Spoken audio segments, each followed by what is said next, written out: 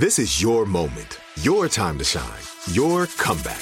You're ready for the next step in your career, and you want an education employers respect. So you're not just going back to school, you're coming back with Purdue Global. Backed by Purdue University, one of the nation's most respected public universities, Purdue Global is built for people who bring their life experience into the online classroom.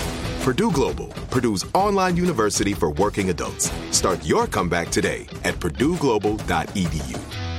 I'm late for a very important date. Time is running out to score adult theme park tickets at child prices from Undercover Tourist. This summer, make your Walt Disney World vacation more affordable than ever. Escape into a place where magic has the power to transport you into stunning worlds and your favorite stories for less. Buy from Undercover Tourist, an authorized seller, and link to official Walt Disney World apps so you can add on Genie Plus and Lightning Lane upgrades easy. Book your adult theme park tickets at child prices with Undercover Tourist now and save. UndercoverTourist.com. You know that feeling when you walk into your home, take a deep breath, and feel new? Well, that's what it's like to use Clorox Scentiva. Because Clorox Scentiva smells like coconut, cleans like Clorox, and feels like energy. It'll elevate any cleaning routine to not just clean, but also make every room smell like a tropical coconut getaway. Discover how Clorox Scentiva's powerful clean and refreshing scents can transform your space. Get yours in coconut or other fabulous scents at a nearby retail store.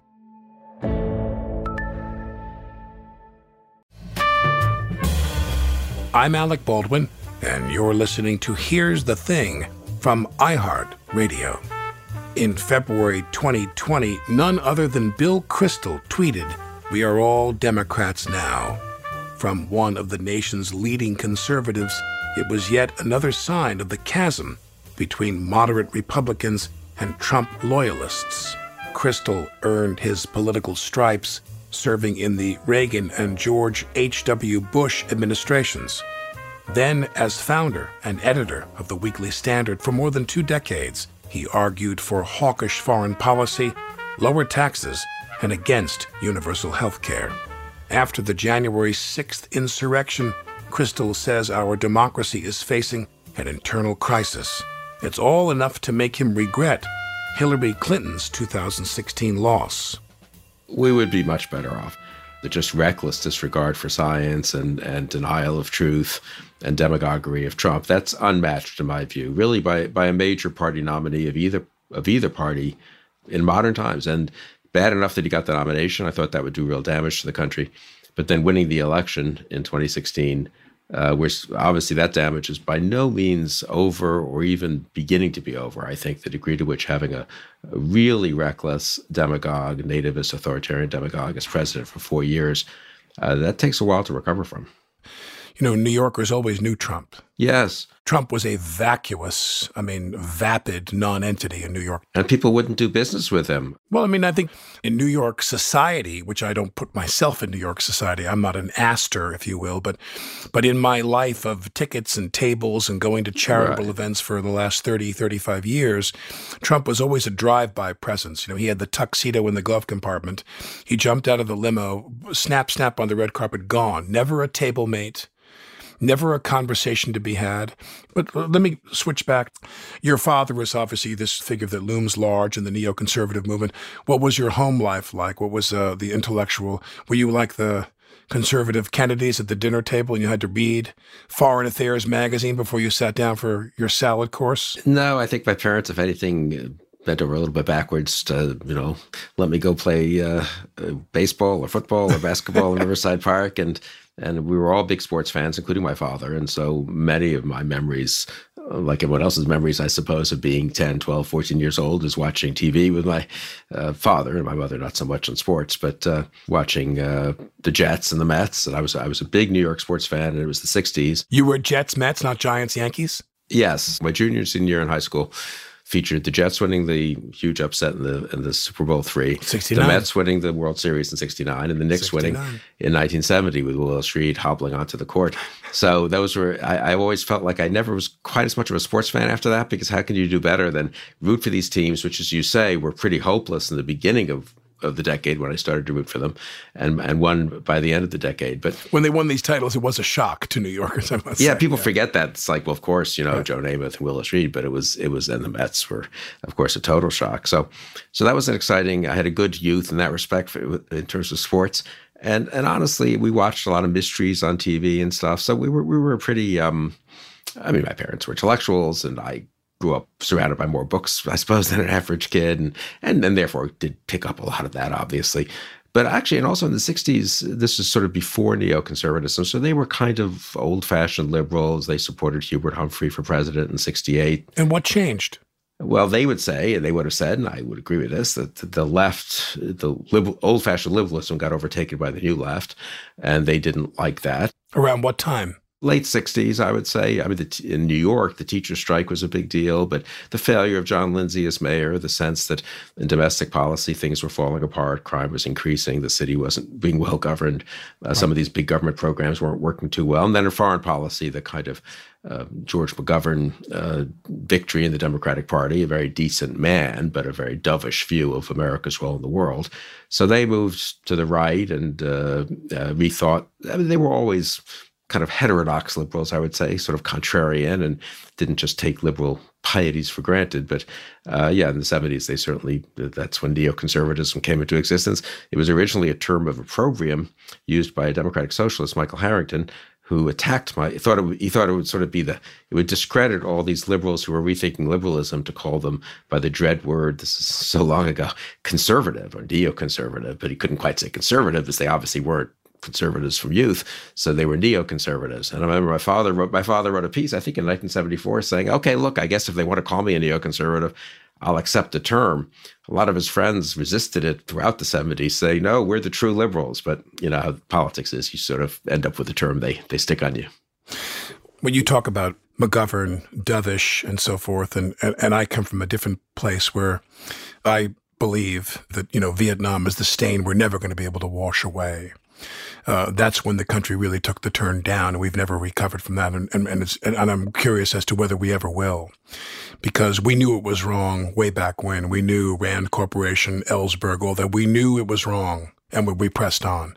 But the point is that how much longer do you think the United States can afford? And you can correct me if you think this is not an apt description, to be this world policeman going around the world and telling everybody else what to do all the time in order to benefit ourselves economically.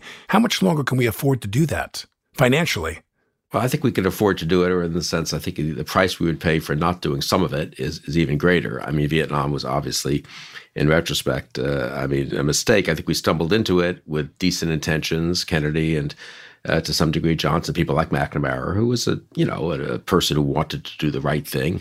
And then we got out in a way that was understandable why we got out the way we did. And then, of course, Vietnam fell in 75 and Cambodia, and it was pretty disastrous. On the other hand, Reagan came back in 80, and we won the Cold War, and it really went without firing a shot. And in the 90s, we managed to help construct a Europe that was kind of whole and free. We defeated Milosevic. So I would still defend the kind of U.S., the model of U.S. internationalism and to some degree of interventionism that held through most of those years.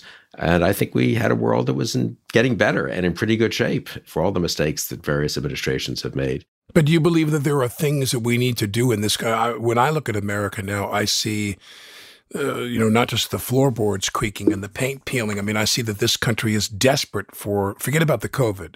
And as Howard Dean said on this program when we interviewed him, I said, are we in trouble financially if we keep printing money to address the COVID economy? He said, we're going to be in trouble if we don't. Right. We have to print this money to keep this economy going, or we'll be in real trouble if we don't. But my point is that you turn around and education, healthcare, infrastructure, what's going on in Texas. Everywhere you turn around, the country is fraying in terms of some kind of infrastructure.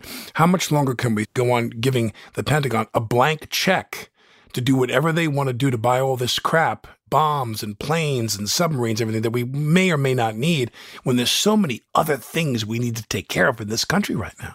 I mean, the Pentagon is about $750 billion a year. So it's about 3.5-4% of GDP, honestly. And we're about to spend $1.9 trillion on the COVID relief bill, which I think is fine, but it just shows how much it dwarfs whatever savings you're going to get for the Pentagon, what, 50 billion, 100 billion. So I really don't think it's fundamental. And I would say the COVID reminds us the world is interconnected. It matters to us how the WHO is governed. It matters to us how China is governed. And so the notion that we can just sort of not worry so much about the world, I don't think is correct. And then I think the liberal answer to what I just said would be, well, we can worry about the world, but we don't need all the military side of it. But I think the military side backs up the diplomatic side. So I guess I'm with the sort of Clinton-type Democrats on this now. And I think the Biden administration in having reasonable defense preparedness and defense spending and forward deployment to keep things stable and safe around the world. And I think, and also free trade and some of these things that are out of fashion. Look at the vaccine development, which is really a tribute, I would say, to the kind of integrated flow of capital and also of immigration, incidentally, to America, who they're responsible for so many of these scientific and medical breakthroughs, and of also just the medical care we're getting. So I'd say I'm a pretty unembarrassed globalist, and I think part of that is having a reasonable military, capability.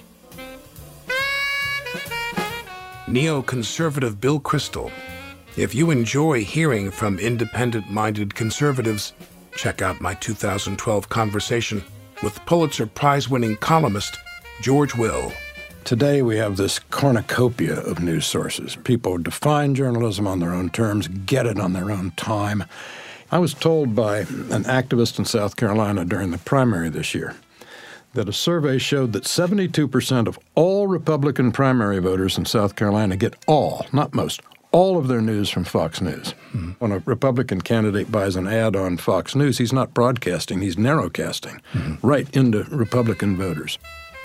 Hear more of my conversation with George Will at here'sthething.org. After the break, Bill Kristol walks us through the recent history of the Republican Party, right to the point where Trump lost Kristol's vote.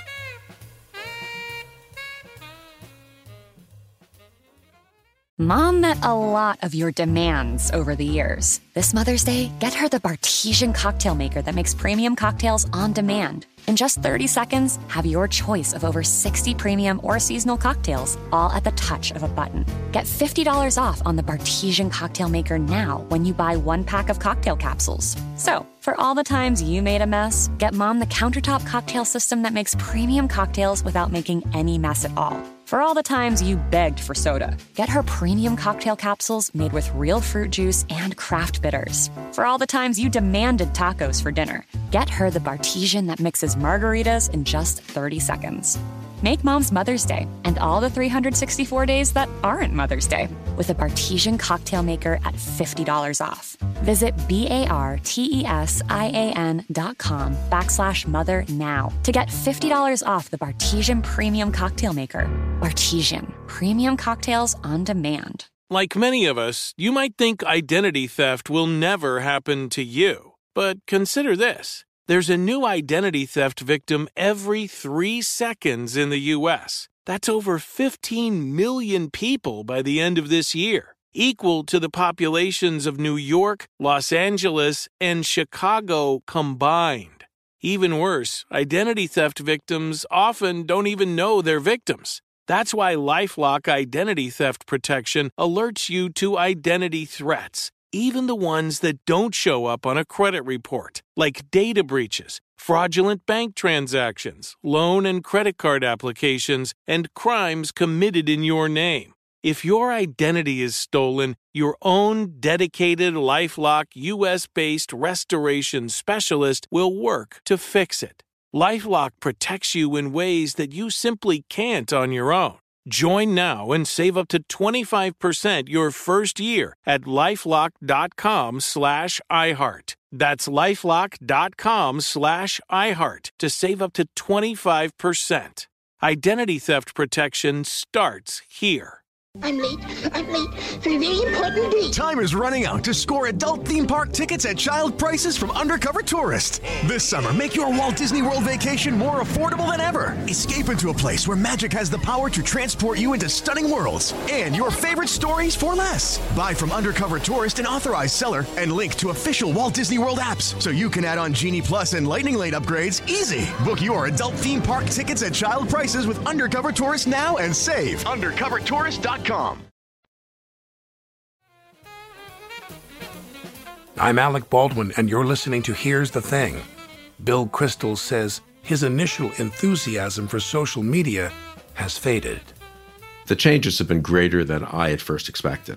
I liked the democratization of news to some degree. I thought it was a healthy thing. I discovered personally a lot of people I learned a lot from whom I wouldn't have discovered in the old days because they wouldn't have been, 52-year-old people who had moved their way, white males who had moved up in the pecking order and were now on Huntley Brinkley, right? And so the kind of flowering of a lot of voices was in many ways a healthy thing. And I underestimated the damage it would do, though, the degree to which the echo chamber character of social media, Facebook, I think in particular, though, but also other parts of social media have allowed people to live in their own worlds and believe a lot of things that aren't true, and also the kind of rewarding of extremism and of a sort of superficial hot takes as opposed to, more serious consideration of things. Having said all that, when I talk to young people, go to college campus, there's still that hunger, I think, for real information and thoughtful analysis of things. So I'm not despairing about it, but it does require fresh thinking. I mean, I think in terms of regulation and how we structure or what government incentives we provide and disincentives for organizations like Facebook, that's something we've just let it develop on its own. Maybe that was necessary for a while, understandable, but it is the Wild West. And it does require, like the Wild West eventually did, some law and order, some regulations, some sheriffs, some rules to try to get people to... Should we bring back the fairness doctrine?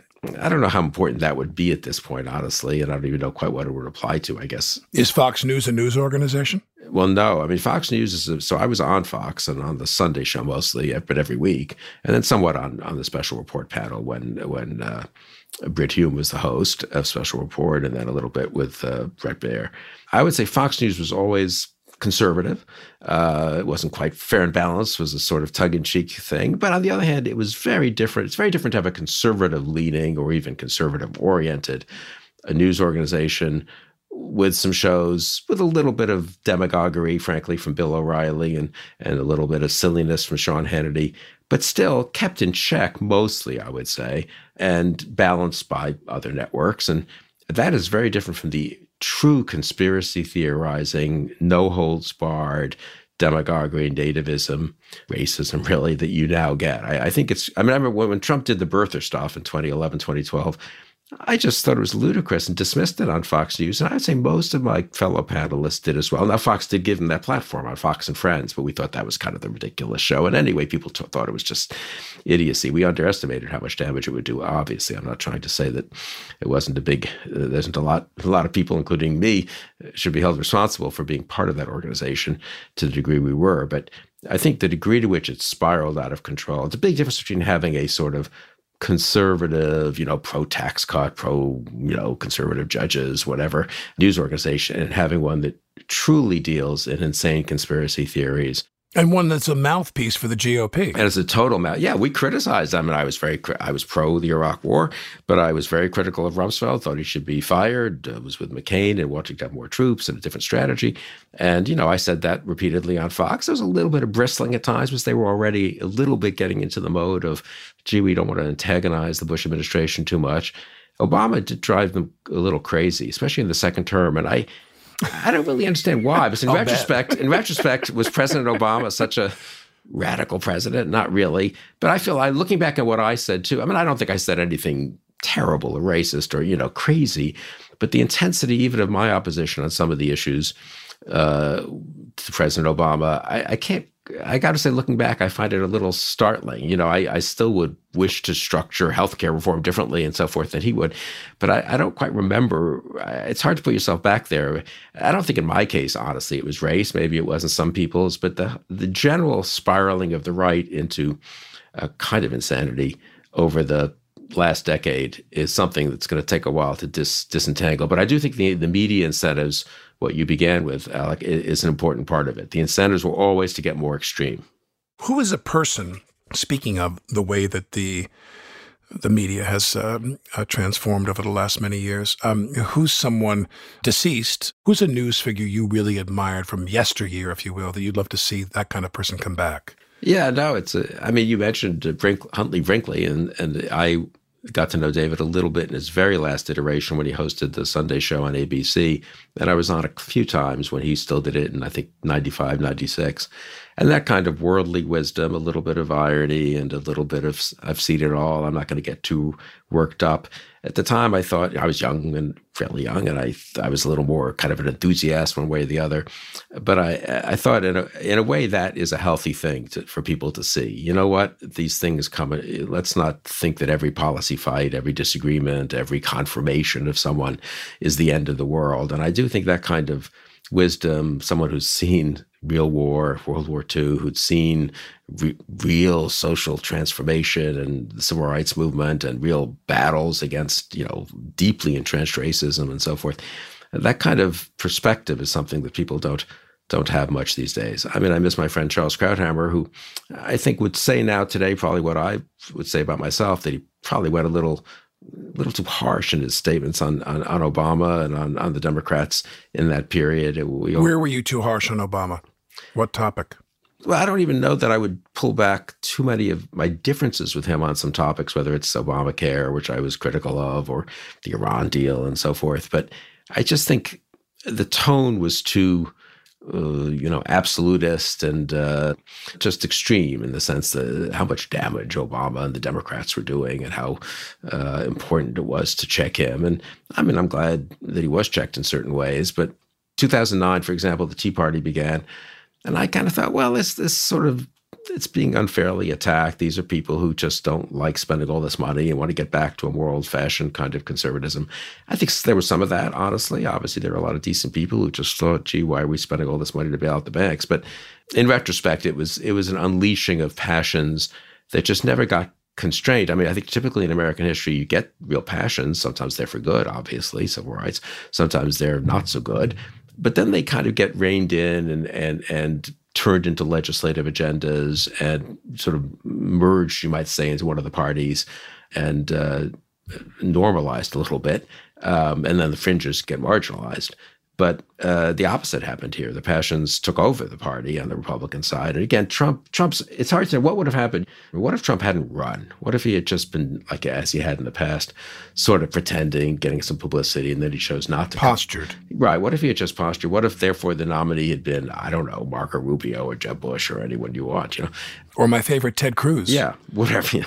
Would our politics be pretty different today? I guess on the one hand, I think so, because I do think he's an important part of it. I mean, you can have a lot of problems in our society and our culture, a lot of bigotry, a lot of craziness, frankly.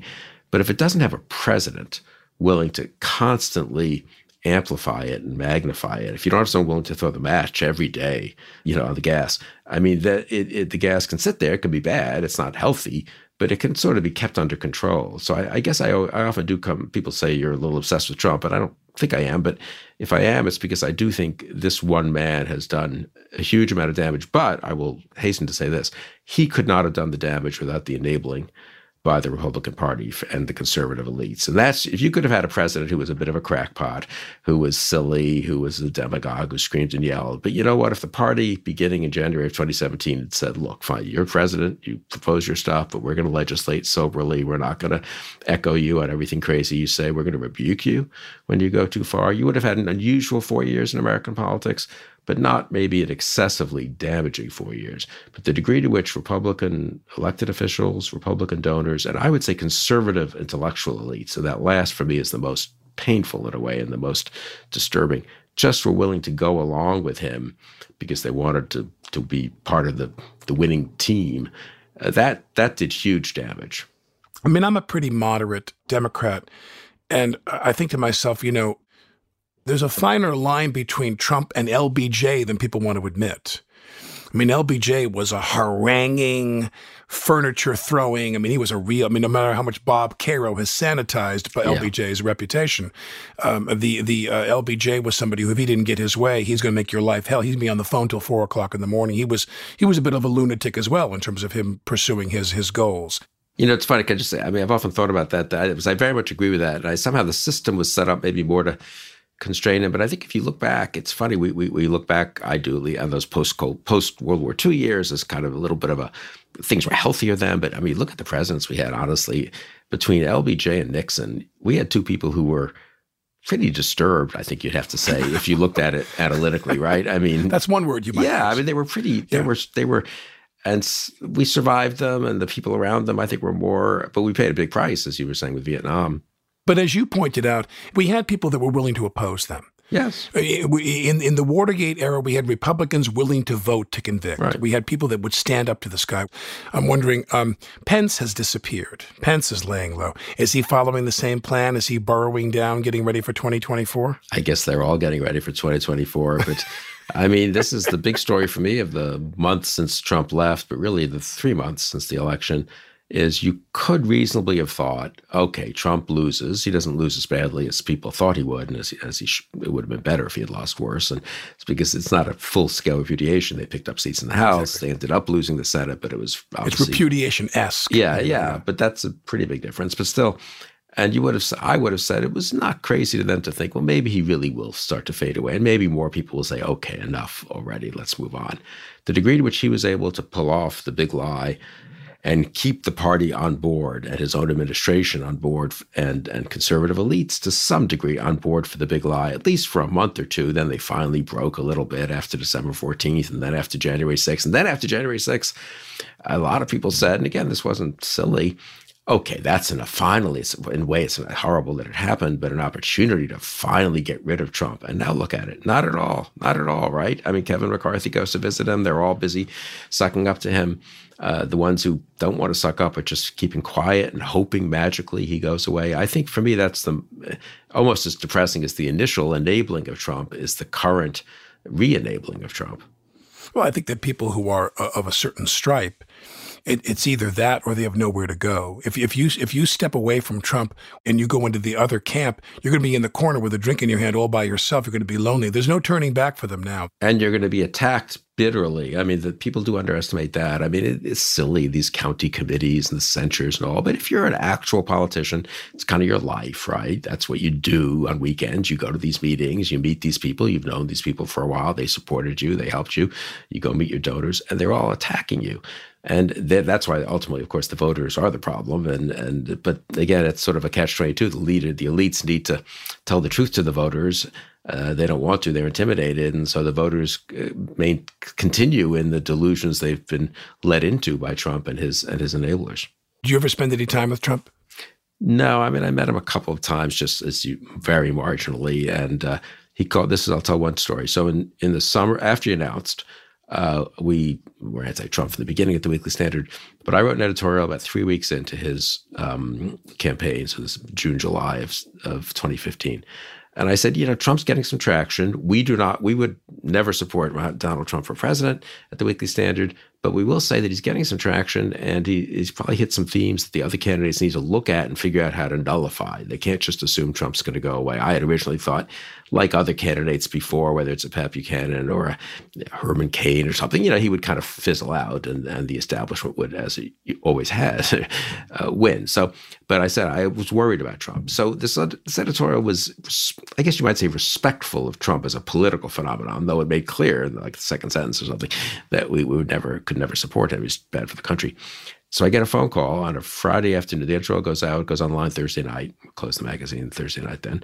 And Friday afternoon, I get a phone call on kind of the office phone.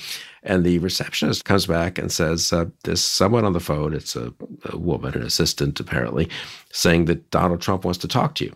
So, of course, I figured it was some friend of mine, like goofing off, playing a joke. But I was literally sitting at my desk and it was kind of quiet. So I said, okay, I get whoever it is, I'll go along. And it was, in fact, Donald Trump's longtime personal secretary, and it was Trump. And he was calling from the plane, his plane that was about to take off to go to Iowa. And it was like, it was funny. He said, I remember this still, he said something like, hey, they tell me you wrote some editorial that was pretty nice to me. You said you wouldn't vote for me, but I'll talk you out of that. But at least you understand that they should take me seriously. And what was funny was they said you wrote this editorial. It was obvious that, and the editorial was 700 words, It's like it didn't even occur to him that he would read the editorial. I'm not saying this out of any vanity that it was like well written or anything. It's just kind of funny that it's so much his world of people giving him something and say, this guy Kristol's kind of a pain, but maybe you call him up and stroke him for 3 minutes and maybe he'll be nicer when he's on TV or something. Do a little work here, yeah. And Trump was pretty good at that. I would say, it was a kind of, in a certain way, if you like that kind of thing, he's, hey, well, we got to get together sometime on the trail, I'll buy you coffee and buy you a drink. I don't drink, but maybe you drink. And it's kind of a little bit of that New York backslapping sort of thing. That was Friday. He took off for Iowa. He said, I got to hang up, taking off for Iowa. I said, well, safe travels on the trail and look forward to meeting you at some point, I suppose. And then he took off. The next day was the day that he attacked McCain in Iowa and said that McCain wasn't a hero. I don't like people who've been captured. The day after, I was on ABC on This Week and said, Trump's dead. I've never liked him, but now he's dead to me personally. I just said so offensive what he just said, but also I can't believe he could be the nominee. So that's my political genius there. But that was a memorable 2 or 3 days. So that was that's the last real conversation I had with Trump. I'm told you have a very 50-50 record in prognostication politically. Is that true? Yeah. Because I always like to. It's like the Mets. I always like to pick the long shot and be contrarian, but sometimes that doesn't work out so well. Yeah. Right now, we're close to Garland probably being confirmed as the Attorney General. Yeah. This is the pivotal moment. Biden winning, I'm happy about. The Garland nomination is something that nothing has cheered me more than that. Nothing's made me happier than that. And I'm wondering which ones of Trump's appointees, because Barr is my choice, obviously, were the ones that were the most troublesome for you. Yeah, I'd say Barr because it's such an important department and because I knew him a little bit and I didn't quite expect him to go as far as he did in accommodating and enabling Trump. Why do you think he did? Because he liked being Attorney General and it was power, and maybe he talked himself into some of that. And I'm sure he also talked himself into the, if I do this, I probably can not do some other things that would be even crazier. It's hard to know with people. And look, you know this, but people's psychologies are complicated. So they're not 100%, coldly calculating, rational. They talk themselves into things and they kind of believe them. They start off not believing things and they end up believing them. Pompeo, similarly, who I knew slightly and thought was pretty conservative and pretty partisan, but the degree to which he just became a really kind of disgraceful Secretary of State, I think.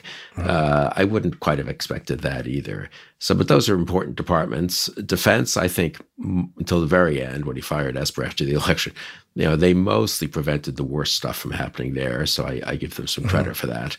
How did you feel the way that Garland's Supreme Court nomination was handled as it lined up against Barrett? Did that horrify you, the way that McConnell positioned that? Yes, it did. And I think we said so at the time, but in a kind of, we don't really think this is, this is just taking partisanship to a new level, but whatever McConnell's doing. I didn't think he'd get away with it. I actually thought more Republican senators even would say, you can't really do this. It's pretty unprecedented. But I know Garland very slightly, but I respect him a lot. I was very pleased that he was nominated. I think he wouldn't have been. This is one of these cases where one thing leads to another. Because they won, the Democrats won those 2 Senate races in Georgia on January 5th, Biden felt he could afford to nominate Garland because he would then be able to replace Garland on the D.C. circuit, the most important circuit below the Supreme Court. So it's one of these things where I don't think we would have Merrick Garland as Attorney General if the Democrats hadn't pulled up those upsets in Georgia. We're about to have him. People think very well of him. I like most of Biden's appointments, most of the big ones. What concerns you most about him? Because Biden is older. He'll be 82 years old or approaching 82 years old. What concerns you most about a Kamala Harris presidency? I have no great personal concerns. I think she's a serious person and a pretty impressive person. Generally, as you would expect, coming from where I've come from, I would prefer a more moderate Democrat. But I would say this, I think politically what concerns me is that it'll be easier to portray her as radical. And some of that is, let's not kid ourselves, of race and gender. And that's not her fault. I mean, that's not a negative. I'm just saying in the real world of politics, it'll be a little easier for some demagogic Republicans and ad makers to say Kamala Harris is dangerous to you as opposed to saying Joe Biden is dangerous to you. So I am a little worried about the politics in a general election of Harris. But if she's been vice president for Biden for 4 years, presumably she will have a record. They'll have a record. And I assume she would run as the heir to the Biden record. So if Biden's been a good president, I think Democrats have a pretty good chance in 2024. And I think it's important. I mean, I say this as someone who's still has some hopes the Republican Party might come back someday. But I've got to say for the foreseeable future, which for me is really 2022, 2024, I don't see a Republican Party that one could really support in good conscience. And I think it's important that Democrats win to prevent this kind of authoritarianism and nativism and demagoguery from coming back. And if that's the case, I think it's important that Biden be a successful president. I'm obsessed with the fact that no one talks about Biden. Like everyone talks about Trump, which is understandable, and everyone talks about all these other things going on in the country and in the world. But it kind of matters. It's an old habit. Yeah. I want to see Joe Biden succeed. I think it's important for the country to have a sort of successful president. Bill Kristol. If you're enjoying this conversation, tell a friend. And be sure to subscribe to Here's the Thing on the iHeartRadio app, Apple Podcasts, or wherever you get your podcasts.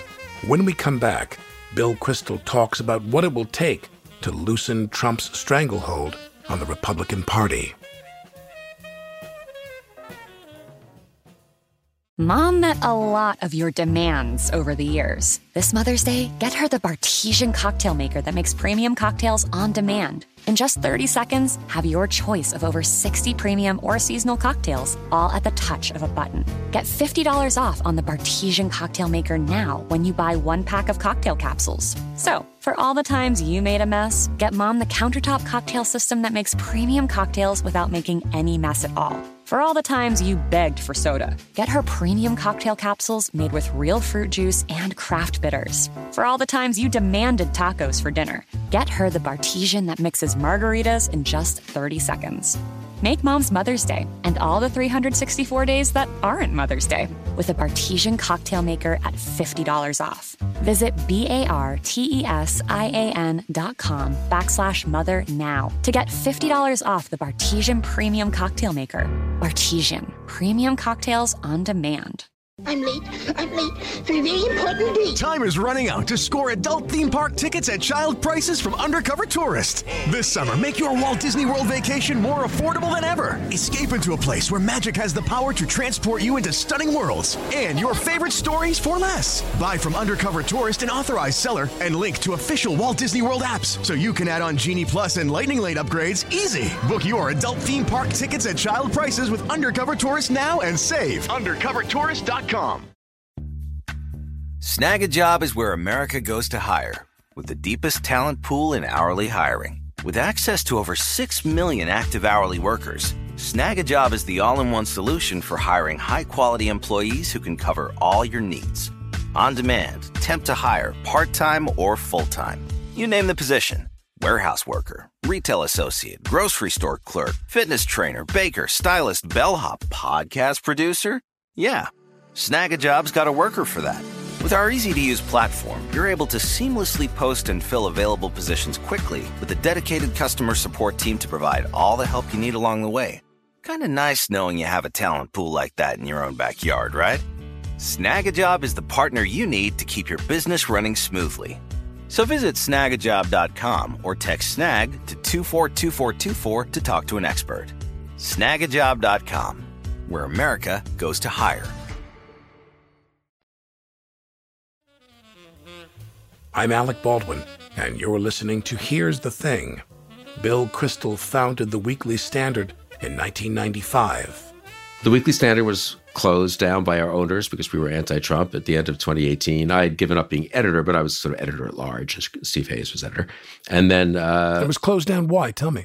Because we were anti-Trump, and he's a wealthy business guy who is not himself like Trump, but He wanted to get along with Trump. And the Trump people were pretty tough that way. They would let people know, why are you paying for, in effect, subsidizing this magazine that's attacking us all the time? And maybe he just didn't like it. I don't know. So he closed us down. He wouldn't let us find a buyer. It was quite annoying.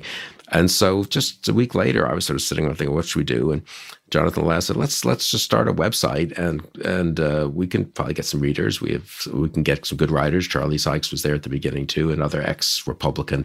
James Carville wrote for us. He wrote a very moving piece about, hey, we're all on the same side now. This was at the height of the election campaign, obviously.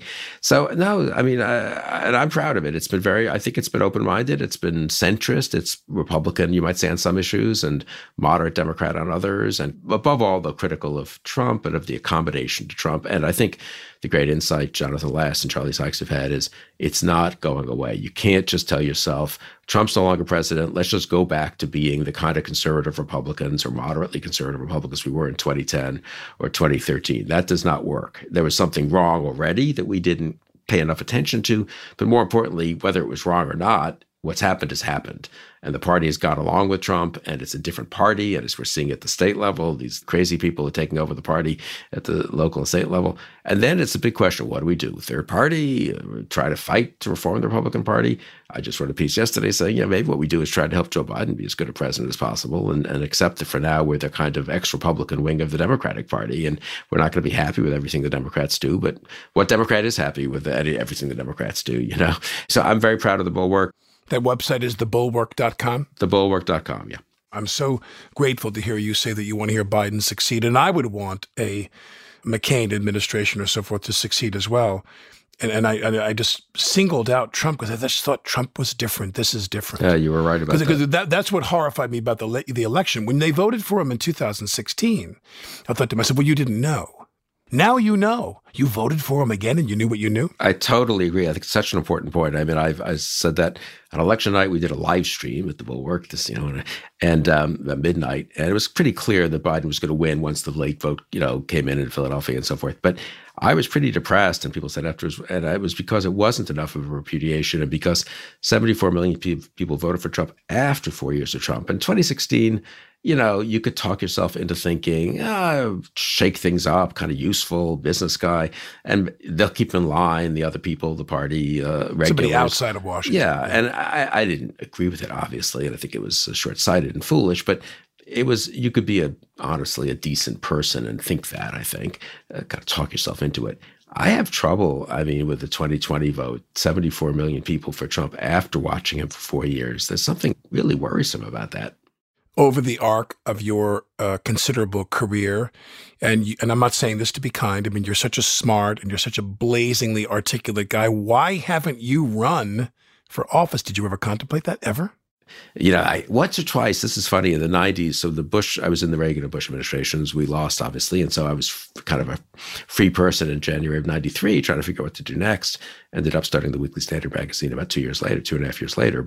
And a few people did say, come back to New York and run for something, and it just didn't seem.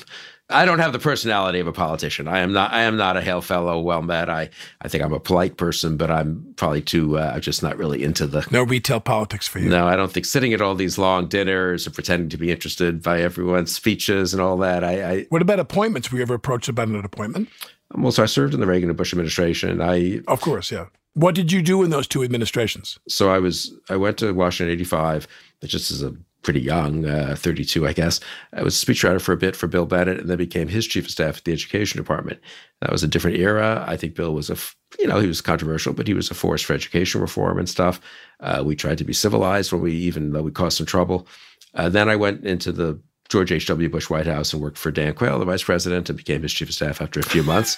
And that, of course, yes, I got a thick skin, just like you do, after 4 years of taking grief for that. I'm glad we provided a lot of material for Saturday Night Live and for others. And he's a good man, honestly. And I think, had some bad breaks in terms of PR and all. And I didn't do a very good job, probably as his chief of staff, helping him overcome that. I think he was actually a pretty good vice president. The George H.W. Bush administration was a pretty good administration. I think historians will judge, signed some bipartisan legislation, Clean Air Act, Americans with Disabilities Act, got the budget deficit going in the right direction, ended the Cold War peacefully and responsibly, got Saddam Hussein out of Kuwait, which I think was the right thing to do. We just got clobbered. We got clobbered in 1992. People wanted change, 12 years of Reagan Bush. Clinton was an attractive candidate. good lesson that, election results don't always correlate maybe with what's deserved. But anyway, that was my last, I have a good record of being on. That was the one campaign I was most involved in, the 92 Bush Quayle reelect, and we got crushed. So that's I've had a very consistent electoral. That's another reason I didn't get into electoral politics. From the very beginning, I've never been really much of a success in that area. Do you think Trump has anything to worry from Cy Vance in New York? I don't know anything more than I've read, but I think he does. Yeah. He certainly went out of his way, fought awfully hard to keep his tax returns and business records out of their hands. And usually if people do that, that's because they don't want prosecutors. They think they're worried about what prosecutors will find. Why do you think the Republican Party can't shake their addiction to Trump? So I think for the elites, it is somewhat fear and opportunism. But I think for a lot of the voters, I just think we can't overestimate how much Trump unleashed a lot of things they had been feeling and anxieties, concerns, but also bigotries and hatreds, frankly, and resentments. And once people are told it's fine, you should say things that you wouldn't. In the past, they might have thought these things. I don't have a Pollyannish view. Exactly. That's what I say to people. What Trump did was there were things that we knew that half the country felt this way. They have their prejudices, their racism, their anti-Semitism, their misogyny, whatever. But you didn't say that. And it makes a big difference if you don't say it and can't say it, because it does mean that you sort of are acknowledging then that's not quite respectable. Look, in a better world, people wouldn't think it in the first place. But in a decent world, you can still have a decent world where people keep it to themselves, so to speak, at least most of the time. But once a president unleashes it and ratifies it and justifies it and fosters it, it's very hard to put that toothpaste back in the tube. Bill Kristol, editor-at-large of thebulwark.com. I'm Alec Baldwin, and you're listening to Here's the Thing. We're produced by Kathleen Russo, Kerry Donahue, and Zach McNeese. Our engineer is Frank Imperial. Thanks for listening.